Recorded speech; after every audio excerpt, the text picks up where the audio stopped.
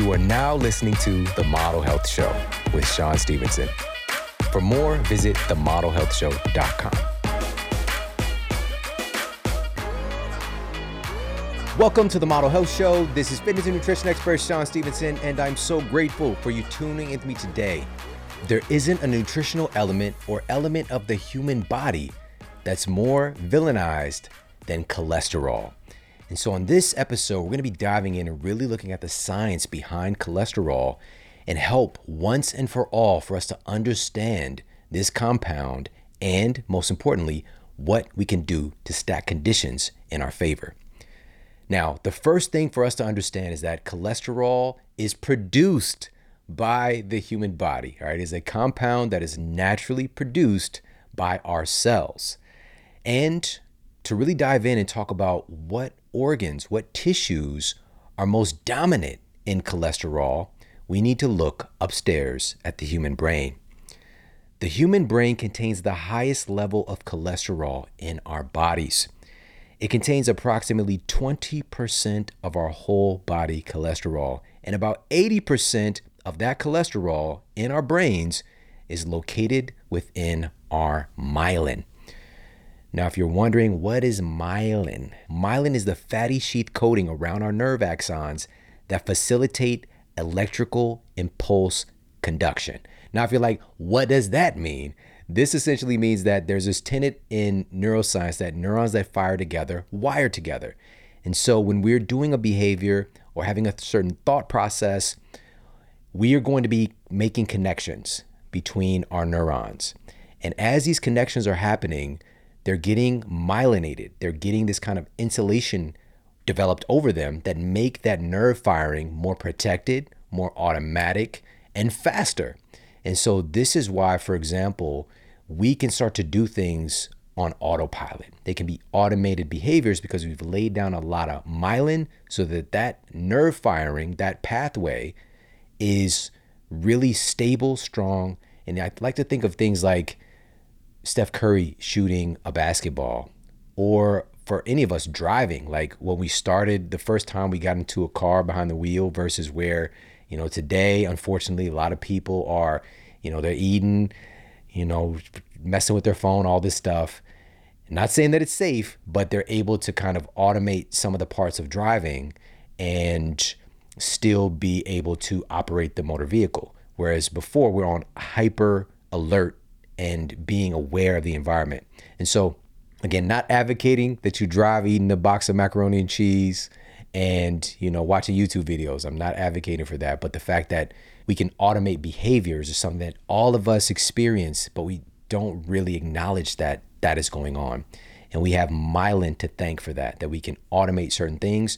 And even just thinking about driving in a safe context, just being able to drive and listen to a podcast, or your attention can be on other things other than just the environment around you, because that nerve firing has been automated. And so, again, myelin is this fatty sheath coating around our nerve axons that facilitate electrical impulse conduction, and it's mainly made of cholesterol. And 80% of the cholesterol in our brain is used to make that myelin. It is that important. Now, myelin is absolutely a primary aspect of cholesterol in our bodies, but let's dive a little bit deeper, because again, the brain produces its own cholesterol, right? This isn't just a nutritional intake thing. Our brain cells, specialized brain cells, actually make this cholesterol that we're talking about. It's believed that astrocytes in the human brain produce most of the brain's cholesterol. Now, the reason that these are called astrocytes, which is a really cool name, is that these are star-shaped cells of the central nervous system, and they're a subtype of our glial cells. Astrocytes actually outnumber our neurons by over 5-fold in our brains. All right, so our glorified brain cells, our neurons, astrocytes, we have 5-fold more in our brains. In humans, a single astrocyte cell can interact with up to 2 million synapses at a time. So there's really this solar system going on in our brain. Now, a tremendous amount of cholesterol is synthesized in our brain within the first few weeks of our birth. And disruptions to this process can lead to neurodegenerative disorders. We're getting cholesterol from breast milk in our early stages of life, especially in those first couple of weeks. The cholesterol, the saturated fat content in human breast milk is very high, and it is vital to the development of our brains. Again, these things that are unfortunately vilified in our culture, it's kind of dirty words. We got a dirty S word, that's saturated fat. Got a dirty C word. You know a dirty C word, don't you? Cholesterol. That's what I'm talking about. All right. Now, again, this absorption of cholesterol and the production of cholesterol in the brain. Again, we need the building blocks. This is where saturated fat even comes into play, to be building blocks for our brain cells, our astrocytes, to make cholesterol in the brain itself. We've got to really understand that the lack of these things is one of the things that's emerging, dramatically increasing our risk of neurodegenerative disorders and challenges with our mental health as well. Cholesterol plays an important role in nerve regeneration after being injured as well. This is so important, whether it's our brain cells, our cardiovascular system. Cholesterol plays an important role in regenerating tissues. This is the reason that it's getting shuttled throughout our bodies. We got little carriers, little cars that take it. All right. One of those cars is called low density lipoprotein. It's a car. All right. It's not cholesterol itself. It's a car. It's a Uber for your cholesterol to get delivered where it needs to go. But sometimes the car gets blamed when there's a backup, when there's traffic. The car gets blamed. It's all these cars, and people don't understand that there could be something down. There could be a power line down somewhere on the road in a place that you can't see it. But because the cars are there, that's where, unfortunately, science has been pointed and blaming the cars. Now, to move on again, we're going to really unpack this, and you're going to also get to hear from one of the leading experts in the world on this subject matter to really understand, how do we get to this place where we're blaming the cars instead of what's causing the backup in the first place? Because the cars are delivering something vital to healing in the first place. And cholesterol, again, is a core ingredient for our health, for our brain health in particular. That's what we're starting off talking about. Now, with cholesterol being this dirty C word and being something that is so vilified in modern medicine, we have this massive industry of statins. All right, so these are cholesterol lowering drugs, and they've been some of the biggest, most successful, not as far as disease remission or quote curing any conditions, because heart disease, heart attacks, all that stuff has just kept going up. Not to nullify those things, but I'm talking about successful as monetarily for pharmaceutical companies coming in with a blunt instrument in the form of statins. Is that affecting our brains? That's the question. And now, to look at some of the data on this, in a meta-analysis that was a collaborative effort by researchers at Harvard and Yale, titled "Loss of Astrocyte Cholesterol Synthesis Disrupts Neuronal Function and Alters Whole Body Metabolism," the researchers reported sporadic short-term memory loss associated with statin drug use, which prompted the FDA to put a warning on the drug class. I bet you didn't know that. A lot of people are not informed about this, that the FDA has a warning on statin drugs that this could cause memory loss. No big deal. You'll forget anyways. No big deal. That's the situation that we're dealing with. Again, we're looking at something coming in as a blunt instrument. We got to get rid of cholesterol. We got to lower cholesterol, not understanding what is the whole body implication here. And so this is just one of the unfortunate side effects, is degradation of our brains and our memory. Also, and you're going to hear much more about this from, again, one of the leading experts in the world in cholesterol and metabolic health, And just to give you a little heads up on just one of the other things that cholesterol is responsible for is for building your sex hormones. All right. You're not going to be making your sex hormones. This isn't just about sex. This is about our body composition. This is about our cognitive function. This is about the health of our cardiovascular system, our nervous system. Our digestion is affected by our sex hormones as well. Our skin health. There isn't a part about you. There isn't an aspect of your health that is not affected by your sex hormones. And so we don't want to put in that pithy box, that little box. Shout out to the box for talking about sex. But we don't want to put it in a pithy box and miss out on the fact that our sex hormones are critical for our vitality. And so cholesterol is a core ingredient. It is a seed of building our sex hormones. What happens when we come in with a blunt instrument to lower cholesterol is that going to affect our sexual function and all of the other offshoots, and also how our sex hormones influence things like our metabolic health and insulin sensitivity and things like that. So these are all things that we're going to unpack for you today. So I'm very, very excited to be able to share this with you. I wanted to put this together because unfortunately, this is one of the top 20 drugs worldwide, just raking in. It's a cash cow, and they're milking it. There was a time when statins were like top of the list. All right, they were the hottest thing on the streets. But there's been a dent put into the system because more information has been coming out like this. And I'm grateful for platforms like this and for people like you to take this information and to make change and to stand up for ourselves and for our families and say, we will not accept this shoddy science at our expense and damage ourselves in order to put money in the pockets of entities that are profiting from our sickness, that are profiting from our ignorance. And so again, we're making a dent here, but there's still a lot of people, unfortunately, that see cholesterol as this bad thing. It's the dirty C word, and they want to get rid of it. They want to get the cholesterol down in order for them to be healthy. And so I'm really grateful to be able to put this together for you. And by the way, before we get to our expert, keep in mind, there are other dirty words in nutritional circles that have been, unfortunately, and not really based on science, but on conjecture. And another one of those, it's another dirty S word, is salt.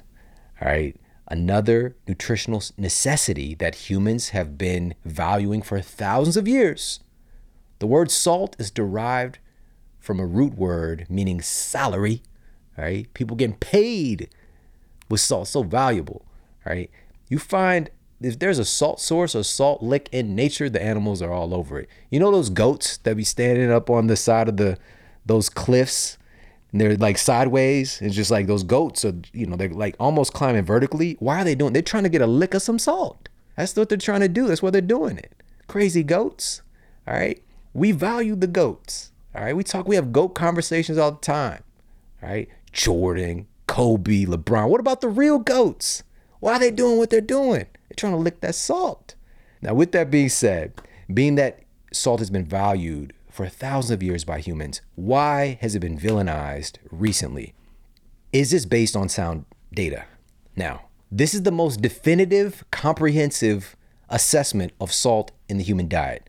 This was a meta-analysis of a massive amount of studies published in the Cochrane database of systematic reviews. This is the most coveted of all peer-reviewed databases.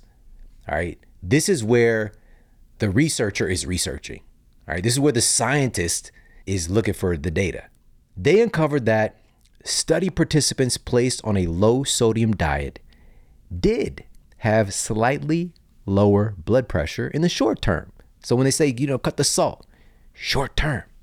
But that restricted sodium also led to elevated triglycerides. Problem. elevated stress hormones, problem, and accordingly, elevated blood pressure. You can't make this stuff up. All right. We're doing something, again, blunt instrument, lower the sodium. Blood pressure goes down a little bit short term, but ends up going up in the long term because we're missing the point.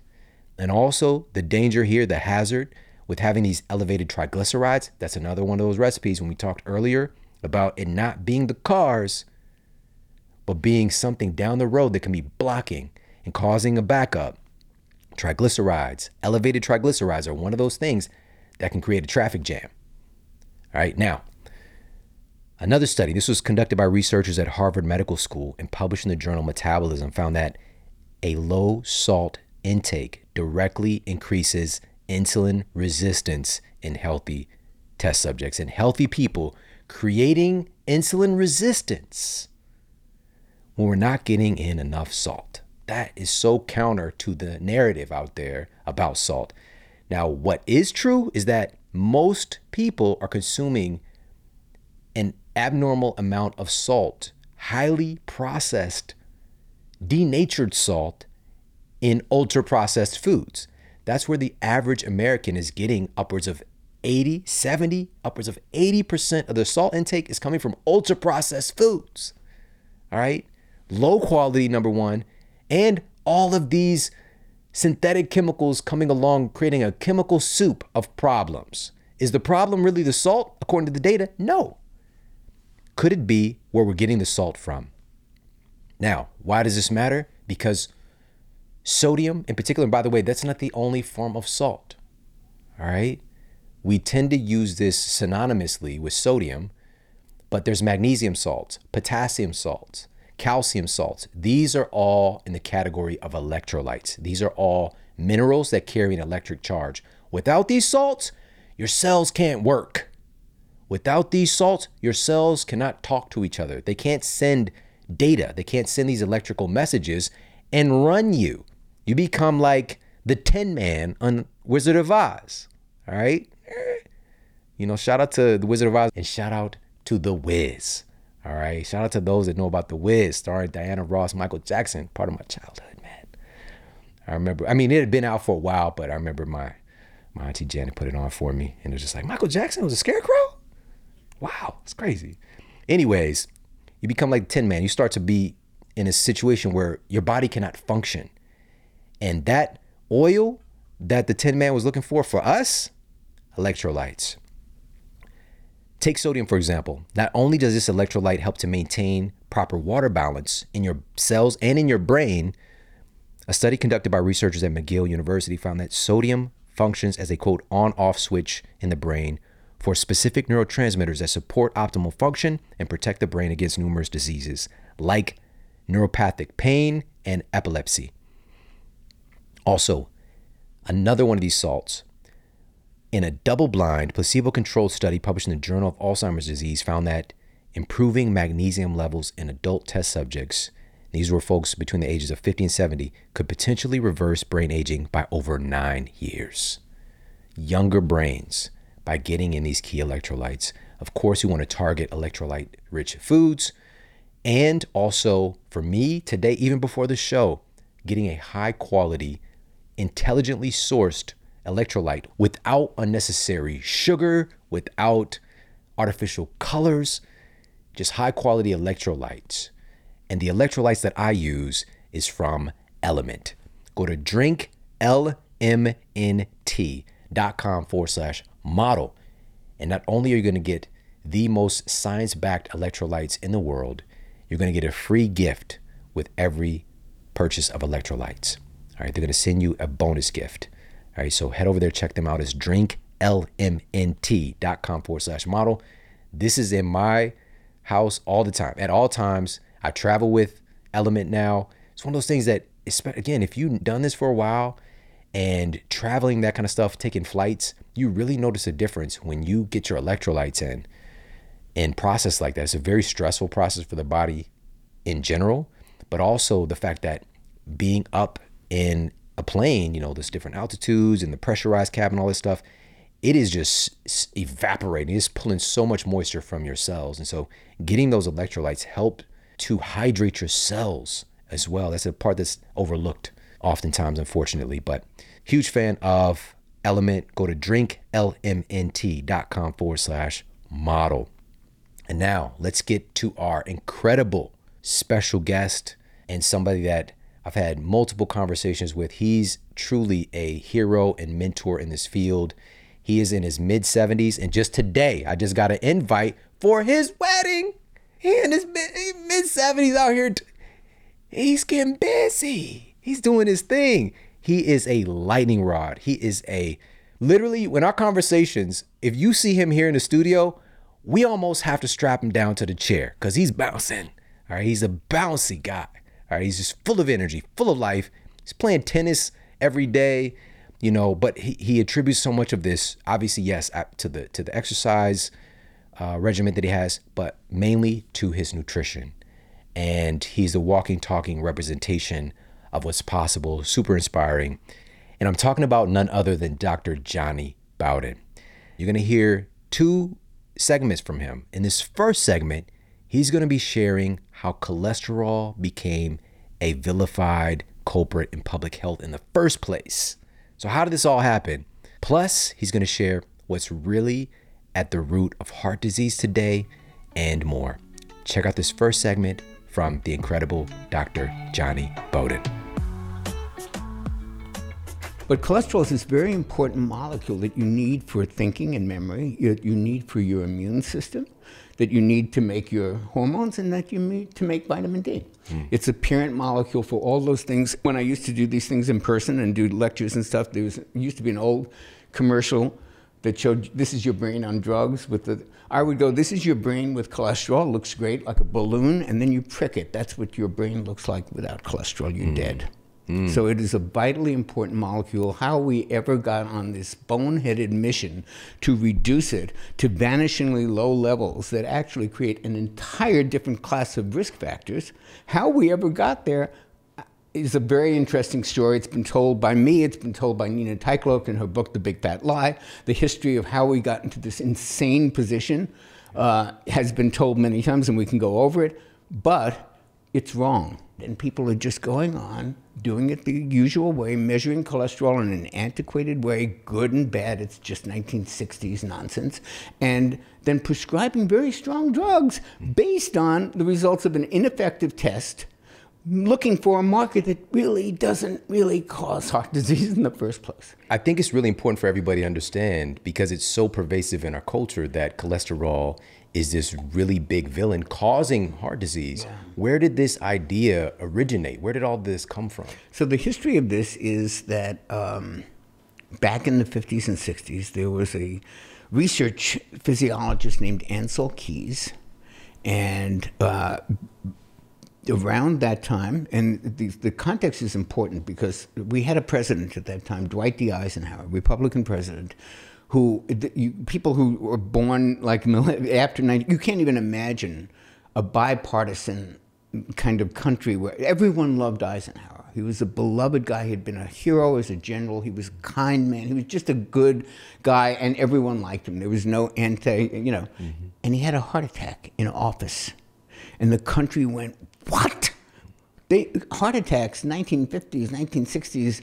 The profession of cardiology didn't exist before the early part of the 20th century. It's not like everyone knew about heart disease. And here's this guy, he's a general. Now, he did smoke. There were other things. We didn't know all about that stuff then. And he has a heart attack, and people were frantic. Think the COVID thing. It's like, what do we do? Are people in danger? And all of a sudden, there was a lot of emphasis on heart disease and looking at the statistics, and they're finding out that young men are coming back from the war, and they have plaque in their arteries. We've got an epidemic of heart disease on our hands, ladies and gentlemen. What are we going to do? And the demand for answers, much like with COVID, exceeded the science. We don't have time to figure this out. What do you think we should do? And into that abyss walks this guy, Ancel Keys. He's a physiologist. He's not an MD. He's not a nutritionist. He's a physiologist. He was very prestigious and very powerful. And he had a theory.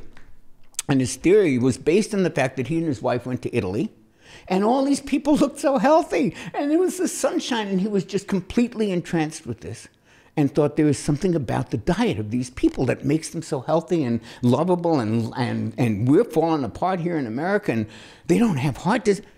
I know. These people don't eat any saturated fat. And their cholesterol. He had that theory. He didn't have evidence for it, but he believed it. And as we've all learned, a politician or a public personality with power, determination, and being convinced they're right can influence a lot of things. So Ancel Keys goes to the World Health Organization. He has a chart. And he says, look at this. I got proof. You look at all these countries, heart disease goes down. The less fat they eat, the less heart disease they have. Look at Japan. And the more fat they eat, look at the United States, the more heart disease. Clearly, it's fat and cholesterol. And the World Health Organization kind of laughed at him because the data was the equivalent of like it was a correlation thing, and he left out all the countries that didn't agree with that hypothesis. So there were like 22 countries that they had data for as far as, you know, how much fat they ate and how much cholesterol. And he just picked the 6 that showed that straight line. Mm-hmm. They kind of laughed at him. He didn't take kindly to that. This has all been documented because people were there, they still were alive. They're in their 90s now, but they've all said, yeah, Ancel, he didn't like to be criticized. He didn't like to be laughed at. So he designs a study called the 7 Countries Study. That is the basis of our dietary advice for the past 60 years. And the 7 Countries Study was a designed study that looked at 7 countries and their dietary patterns and their levels of heart disease. And he was able, by convoluting that data and picking just those countries, to show what looked like a fairly clear relationship between how much fat people ate and how much heart disease they actually had. This study has not only been quoted and used more than any other study in nutrition, but it's also been reanalyzed. And I don't even think it could get published today. It's that bad. One of his samples was done during Lent when people weren't eating. I mean, how is that representative of anything? They did not look at stress. They did not look at patterns of eating. They did not look at They didn't know anything about that. It was simply an observational study. And what he did, and it's been shown a million times, he said, well, how come he left these people out? He left out anything that did not fit the hypothesis. But he had a massive published study. He was a prestigious researcher, and he got this on the basis of this. With a lot of controversy, he got the guidelines that reflected that accepted as the dietary guidelines. So we should eat less fat because we know it causes heart disease. Again, there were other people saying there's no science. And so you observed a bunch of people and their eating habits. You may have published it and it looks very impressive and you've got a lot of people working on it, but it's an observational study that you didn't control for 30 different variables. Didn't matter. It got in there. And it became the basis of the consensus committee in the 80s, and they said, this is what we're going to recommend. People don't eat saturated fat, and they don't eat cholesterol, and everything will be fine. And the research since then has shown that that's the biggest crock of you-know-what in the world. And we're still living with this story. Is so fascinating. We are still living with those recommendations. We're seeing these same patterns of behavior going on today. Yes. Very similar. Yeah. So first thing, with Ancel Keys doing this work, number one, we've got to talk about the fact that so much of our nutrition advice is based on observational data. Oh, can you talk a little bit about that? It's my favorite subject. I'm actually giving a talk at Whole Foods next week about nutrition mythology. And one of the things I'm going to address is why you can't believe anything about nutrition research. So sadly, almost every recommendation you hear, whether it's the good stuff we agree with, like you should eat a lot of nuts and blueberries, even stuff like that, or the stuff like green tea causes cancer and causes cancer, or whatever ingredient to the moment they think it, those are based on what's called observational or epidemiological studies, which we call the redheaded stepsister of scientific research. So an observational study is when you watch you don't do anything. You don't intervene. You don't like take this group and give them this drug and then this group gets a placebo and then it's not that. It's the opposite of that. It's like you go into a community and you ask the people, what do you guys eat? And you make a chart and you compare some things and you look at the end results and how many of them actually, are get sick with a given endpoint, and you make some hypotheses. Right. It looks like there's more lung cancer among the people who smoke. Let's investigate that hypothesis. Could be that the people who smoke are also eating some kind of horrible carcinogen, and that's what's really causing the cancer. We don't know. We need to do a test. But it sure looks like smoking is related to lung cancer. What we did with this stuff is they observed things like Ansel Keys did. They didn't test it. They didn't do clinical studies on it. They didn't say, let's take one group and feed them saturated fat and one group and feed them vegetable oil. Let's see what happens. Let's keep it a controlled experiment. Nobody did that. All they did was, it looks to us, it looked to Ansel Keys and Walt Willett from Harvard and the other people who bought into this, it looks like the Italians are really, and that's the Mediterranean diet. And that's, which is another myth, because there's 22 countries in the Mediterranean, folks, they don't all eat the same diet. It's another created myth that they all eat olive oil and no meat and all that stuff, which isn't true. But the point is, it was observational. Right. And observational studies are meant, like I said, to suggest a hypothesis that sounds reasonable that you can then get funding for and do a clinical test to see if it's true. Nobody did that. And in fact, it's come out that there were little pockets where they actually did something like that when they tested the saturated versus the unsaturated. The people who ate all the vegetable oil and the margarine actually had higher rates of heart disease.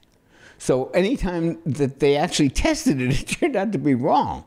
What I want to ask you about is, with that observational data, there was a massive change in the way that the public perceived food. And we went to war with fat. We went to war with dietary fat. Did. So can you talk about the implication? What did that lead to? What happened in our society? And also talk about, in your book, you mentioned there's a sidebar, which is a great story about the Snackwell phenomenon. Oh, yeah. Well, anyone who was around for that low-fat madness back in the 80s and early 90s, when I started my career as a personal trainer, we were all into low-fat. That was the thing. And Snackwell was this horrible junk food cookie that had managed to take all the fat out. And nobody was looking at sugar then. So here you had the poster child, the Wikipedia poster child for like low-fat crap food. That was like, nonetheless, it didn't have any fat in it, and that was the standard by which we judge it. So the Snackwell phenomenon was, here's a piece of absolute junk food laden with sugar and starch and chemicals, but it meets the standard of not having fat. And half the foods in the grocery store are like that now. Yeah, they were throwing that label on there like crazy. This is when marketers and the media jump on things as well and take science that, again, is a hypothesis and turn it into apparent truth in the public's eyes. It's absolutely true. Yeah. So what happened when we shifted over from removing fat from food and replacing that with what? Well, we're replacing it with sugar and with starch. I mean, food tastes horrible when there's no fat in it. And the only way they could make it edible was to sweeten it profusely with all kinds of stuff. And we wound up eating very high carb diets, which is what was recommended to us by every food pyramid. Even the My Plate version, they're all the same crap. It's always high in carbs. And there's a reason for that too, which I would love to talk about, that a lot of people don't know. But that's what's been recommended to us. And what happened? You ask what happened in those 50 years? We got fat, sick, tired, and depressed as a nation.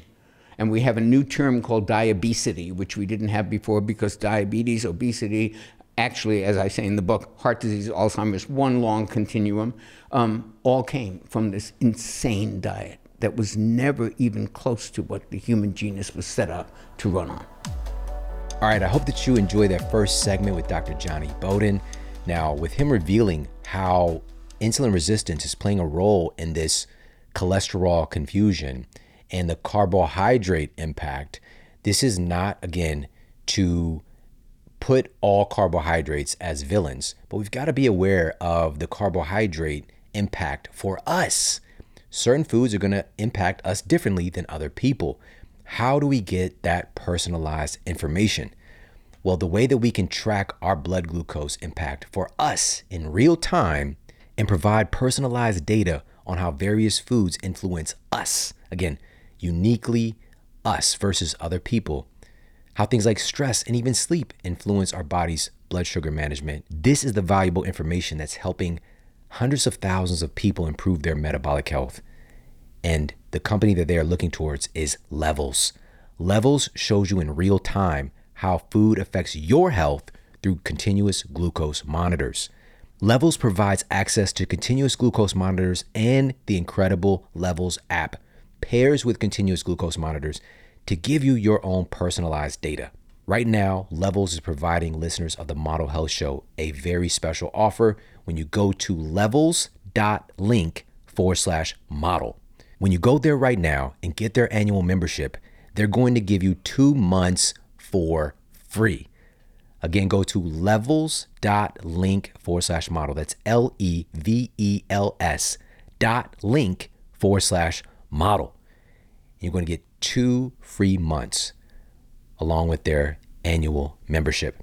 They also have some of the most science-backed data with the Levels app. It's amazing.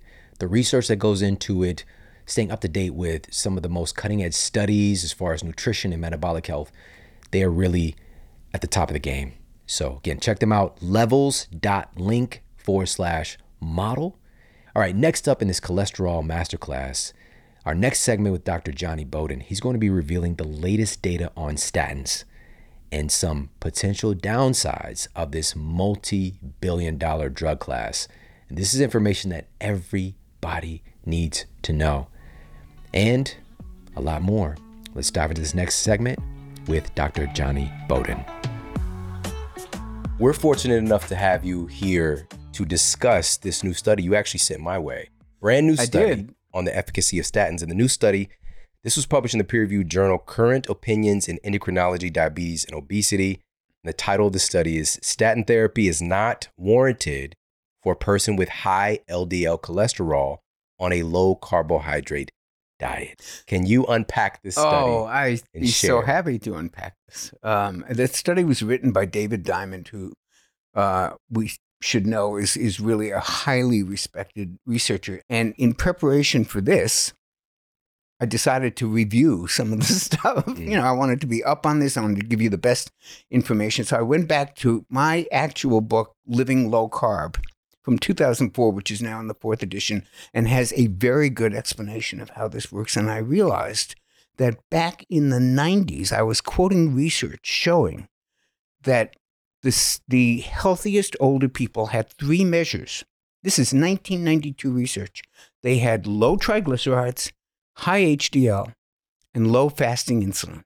Those are the people who lived the longest, were the healthiest, stayed out of the hospital. Okay? So we have known about this ratio number since the 1990s. Yeah. Okay? So what David Diamond did is he said, let's see what happens to the people who have a good ratio, low triglycerides, high HDL, but they happen to have LDL. And we'll put them all on a statin. Well, guess what happened? The people who had that low ratio that I've been preaching about for 15 years, nothing, no benefit, zero benefit to taking a statin. Yeah. People who were unhealthy, they benefited slightly from the statin, but not because it lowered their LDL, because it took care of that ratio.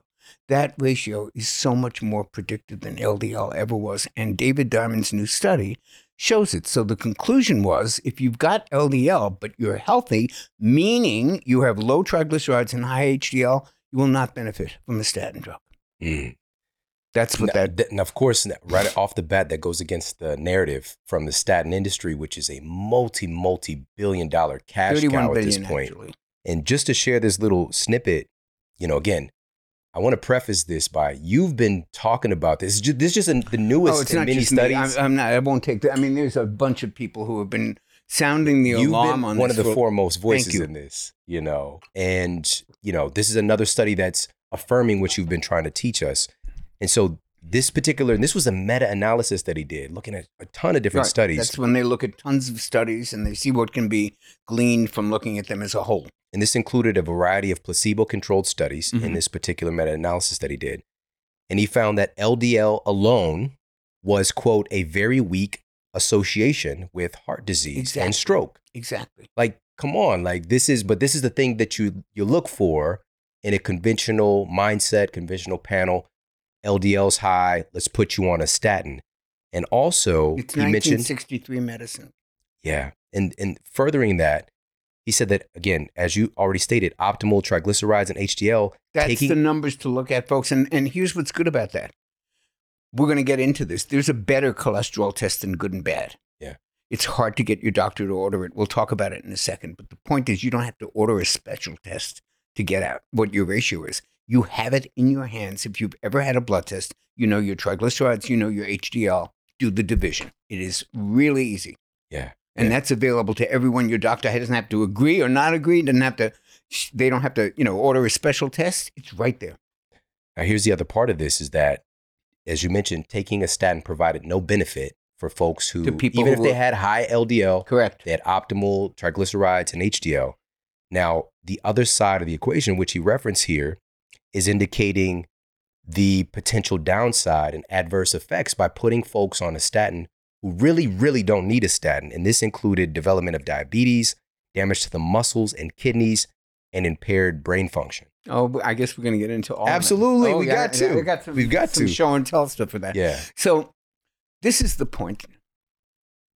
You and I, if we had a life-threatening disease and they said to us, look, we've got this drug, you got a good chance of saving your life, but it comes with a lot of side effects. And you go, I've got a good chance of having my life saved. I'll take the side effects.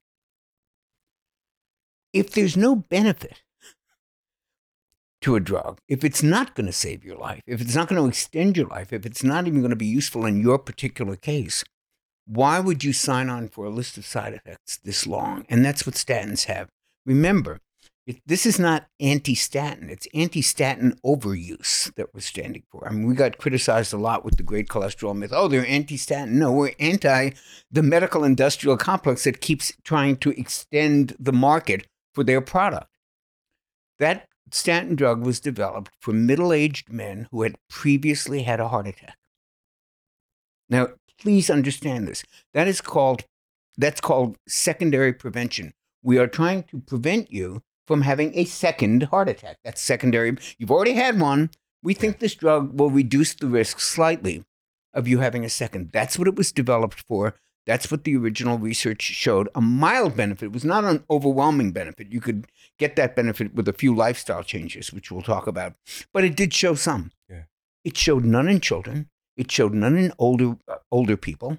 0 in people over 75, wasn't even tested on women. This is all relatively recent where they're trying to expand the market for it.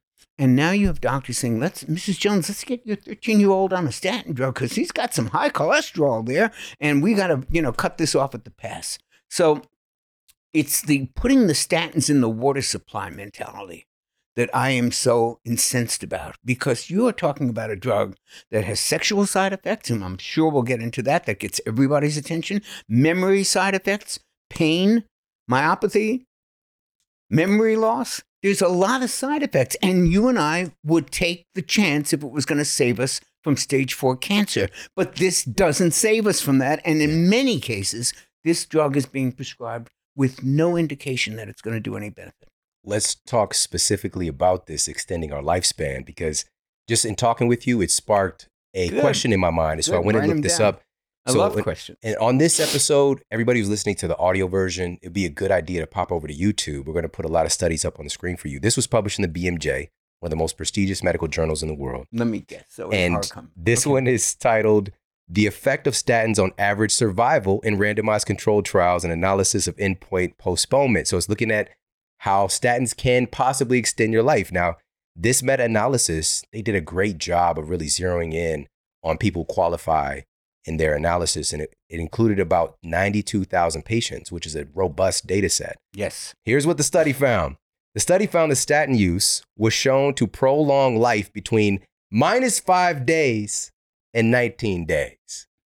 -5 days and 19 days. That's primary. Words, there's no major effect whatsoever. Right? On mortality. And we're talking days here. But also, again, some of them found that you're going to lose 5 days.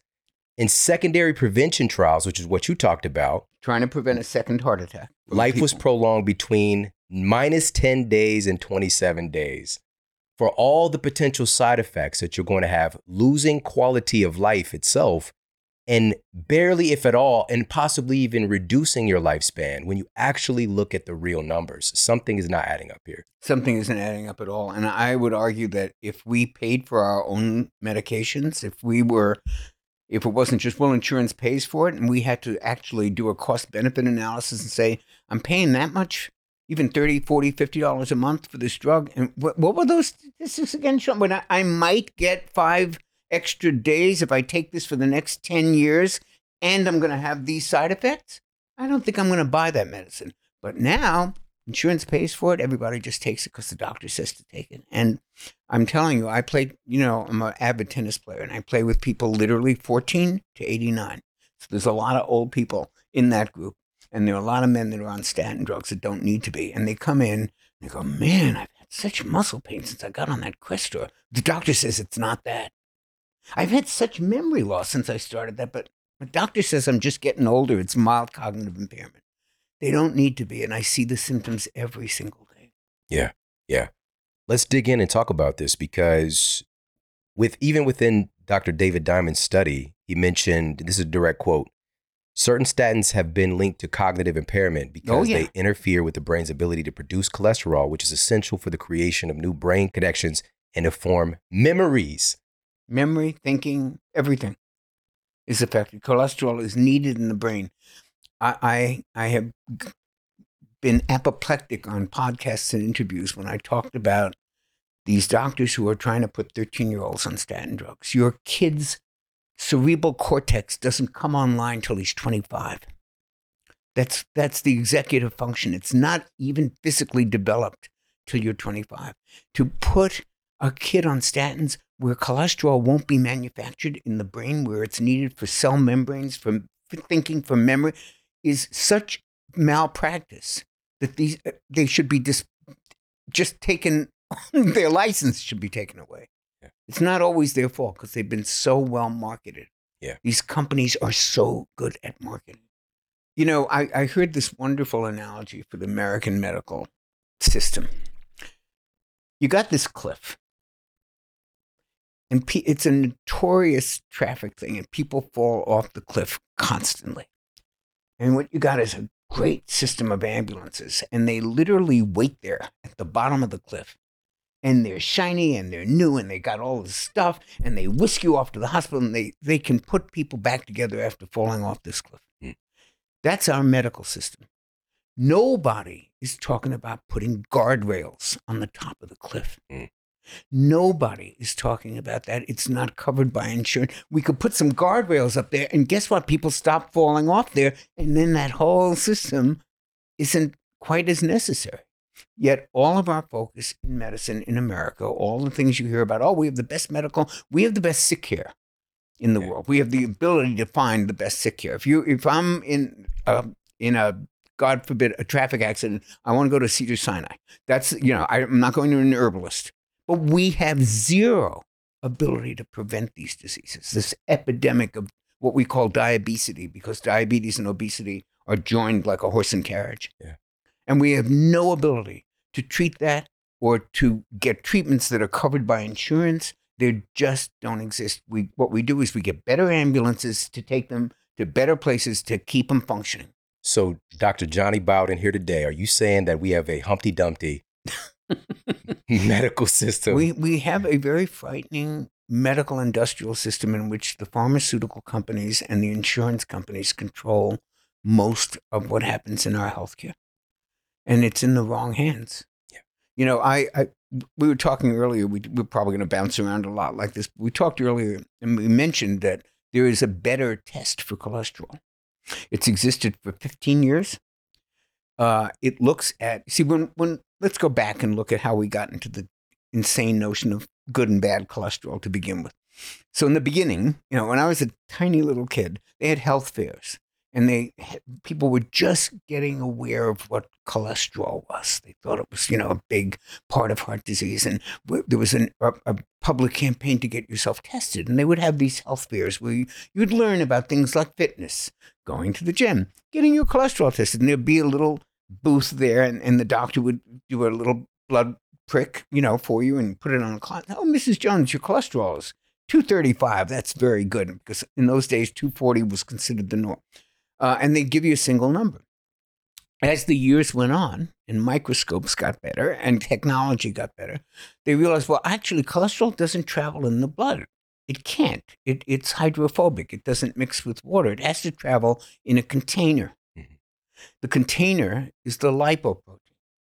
So LDL, that second L stands for lipoprotein. In HDL, the second L stands for lipo. Those are the containers. Cholesterol are in the containers. So they realize these containers are kind of different.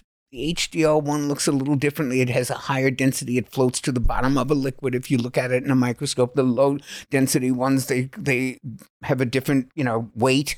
And so we decided to kind of classify them not just as total cholesterol, but HDL and LDL. And through very mystical kind of like looking at things from they thought the HDL kind of does better things and the LDL kind of doesn't. So let's call the LDL bad and let's call the HDL good. So this is 1963 thinking. First of all, it's the same cholesterol. It's like a passenger on a train. You're on a different train, but you're the same guy. So cholesterol is not different when it's carried in an HDL or an LDL. It's the same cholesterol. That's number one. Number two, and I guess the best way to explain this carrier versus cargo thing. If you've got trucks carrying cargo going down the roads and you're trying to prevent traffic accidents, what's the thing you want to know? How many trucks are on the road? Do you care how many boxes of Kleenex they're bringing to Walmart? Do you care what the cargo is? Or, they're transporting beer. Well, how many beers are in there? We don't care about the cargo. We want to know how many trucks are coming down this highway because that's what's crashing into each other, right? And we want to know also what's the size of the trucks. A little minivan, less damage than an 18-wheeler rolling down the thing. So we need to know size. We need to know amount. That's what the new cholesterol tests.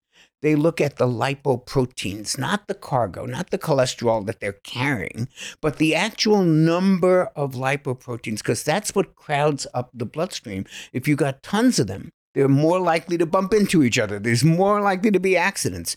And we have a test now called LDLP for particle, for the number of lipoproteins. That is a valuable piece of information. That does predict events. Doctors won't order the test. They stick with the LDL and HDL. This goes back to tie in something very important here, which is how the system is constructed to where these tests, even if a doctor would have the audacity to do this, is it going to get covered by insurance? I'm so glad you brought that up because that was my next thing. I used to go on these podcasts and I would get visibly, shakingly angry at the doctors that won't order these tests. How can they be so stupid? How can they be so stuck in 1960s medicine to not know that we now know that LDL comes in big sizes, little sizes, intermediate sizes, thousands of particles, hundreds of that information is there. How can they not order that? How can they not know that? And then as I learned more about how the pharmaceutical industry works, I realized it's not them at all. It's the insurance companies. Because here's what happens. And whistleblowers, this is in Freedom of Information documents. I can give you references for where you can hear people speak about this who have been in this industry. The doctor orders the test. The insurance company says, why are you ordering this more expensive test? They don't need this. And he says, well, yes, they do, because blah, blah, blah, blah, blah, blah, blah. If you continue to order these tests, they say your contract will be reevaluated. The doctor thinks to himself, I'm going to lose Blue Shield? No, thanks. And they will not order it even if they believe it to be true. So there's two issues. One is they don't even know that you need that test. And two is if they do need it, they do know you need it, they're not able to order it. Yeah. Or they'll lose their business potential. They will lose, if Blue Shield walks out because it's like insurance. It's like if you put too many claims in on your car, they drop you. Yeah. Well, health insurance, if the doctor puts in too many requests for tests that aren't covered or they don't want to cover or they're a little more expensive, they won't cover you. That is, man, that's so heartbreaking. It is. Now, we've allowed the system to be created. We have, and I'm not a politician. I can't even imagine what you need to do to change this. But I do know that people can order these tests on their own and that there are alternative ways to get them. And there are doctors who will be more friendly to ordering the better tests that can give you valuable information, but they're more expensive. So how do you deal with that? I don't know. I just know the old tests aren't working. I can say the emperor's got no new is naked, but I don't know how to dress him. I don't know what we can do to fix it. Oh man, this is important. Again, this is tying in an important point that, if we really just take a step back and look at how the system is constructed, and we see the political aspect, we see the pharmaceutical aspect, that the pharmaceutical industry, which is, again, this is a $1 trillion industry, multi-trillion-dollar industry that's profiting from the farming of sick people. But then we've got to see the integration with insurance companies, who are really kind of the Goliath in all of this. There are 5 big ones, and they control all of it. They really do. When we talk about big pharma, it's very easy to make them the bad guys, because they are most of the time. I did a tiny little bit of research before coming on last night. Just look at how much big pharma has paid in fines. Wait, it gets better. For either lying outright, for mismarketing, for encouraging doctors to use it off-label, which is just like, hey, I know it's not authorized for this, but, a lot of patients are telling us it grows here. You might want to try that. They can do all of that, right? Here, so I just took a little sample of 2004 to 2012, a random 8-year sample, $17 billion for those 8 years. And that's every one of them, Pfizer, Merck, Johnson & Johnson, 17 billion. So over 8 years, that's over $2 billion a year. Go back to the 80s and go to now and think of the number of billions of dollars they've gotten in fines for lying and misrepresenting their products and concealing safety data, right? And now think of the phenomena that for the last 2 years, we've said, oh, no, these guys don't lie. They want to save the world. They have no money motivations. And we can't, if you even ask about their motivations or about their financial interest in this policy, you're and you're going to be deplatformed and demonetized from YouTube. So I don't understand how, knowing this and having seen this in the cholesterol playbook for 25 years. Yeah. And I've seen it in other playbooks. I mean, Vioxx was a great example. People died because of Vioxx. And that's all. 40 to 60,000 Americans died. Because of Vioxx, yes. Because they concealed heart disease, heart attacks in the group that was tested on. We suddenly thought they're all Mother Teresa. They would never lie about the vaccine safety. Never. How could they do it? What are you talking about? Yeah. It's the same people. Exactly. Yeah. So, I know we don't want to get into all of that, but the point is, this industry is not our friend. They're not out there going, how can we make the world healthier? How can we prevent heart disease? Lowering cholesterol is not the same thing as lowering heart disease. That's a take-home. Yeah. You're lowering a lab value. That lab value does not summarize your risks, Sean's risks, Johnny's risks for having an event, for having heart disease, or for dying early. It doesn't. It's one single lab value taken out of context. Why is there so much attention on it? Because we can change that lab value. $31 billion a year is spent on changing that lab value. It doesn't prevent heart disease, and it doesn't extend your life. You brought up those mortality figures. That's just one study like that. There are many that look at, here's the control group, here's the statin group. Let's see what happens. Oh, we had 2 less deaths from heart disease in the statin group. That's great. Let's just tell them about that. But, oh, wait, you had 2 more deaths in the control group for this, and the statin group had 2 more deaths from cancer? Oh, well, let's not talk about that. Let's just say we saved 2 deaths from heart disease. As John Abramson once said, you know what? Dying from another disease is not success. In terms of if treatment for one disease is the death from another, it's not really a great result, right? Exactly. Wow. Thank you so much for sharing this, because it's a logical fallacy that we're carrying. If we don't first come from the perspective of this industry itself is really built on the medicalizing just basic human function and emotion, right? So medicalizing our emotions, medicalizing our symptoms versus actually removing the cause of these diseases, and basically farming sick people. It needs that. It requires that for its robust performance, right? We've got to get that piece. And the fact, when you just mentioned those fines over that span of time, those are just the things they got caught for. We're talking about billions of dollars every single year for fraud, for killing people, for lying, for for bribing government officials. The list goes on and on and on. These are the things they get caught for, but we're missing out on the things, number one, that they have found a way to finesse, but also, even with those fines, Johnny, you know this, that is nothing to them. They account for that because if they can profit $10 billion and pay a $1 billion fine, guess what? We made $9 billion. So this gets us to this point here, which is, we mentioned a little bit earlier, the significant increased risk of cognitive decline, but also diabetes. This was published in Current Diabetes Reports. It's a direct quote. Statin therapy increases the risk of diabetes by 9 to 12% in the two meta-analysis of statin trials themselves, and by 18 to 99% increased risk of developing diabetes on a statin in 5 population-based studies. Statin therapy impairs insulin sensitivity and insulin secretion based on clinical and epidemiological studies. Well, if we get into insulin resistance, we're going to be here for several hours because this is my passion. Should we just do a quick thing of what that is and why it's important? Yes, please. All right. So insulin resistance is the great metabolic plague of the 21st century. 88% of Americans have some degree of insulin resistance. Insulin resistance underlies every chronic disease we know of, starting with hypertension, diabetes, obesity, heart disease, Alzheimer's disease. And when the pandemic was going on, I was noticing, wow, insulin resistance underlines like half the comorbidities. What about the other 3, the liver, lung, and kidney ones? And I did about a morning's worth of research on PubMed, the National Institute of Health Library, to see what the connection between insulin resistance and these other things was. Every one of them is statistically related to insulin resistance.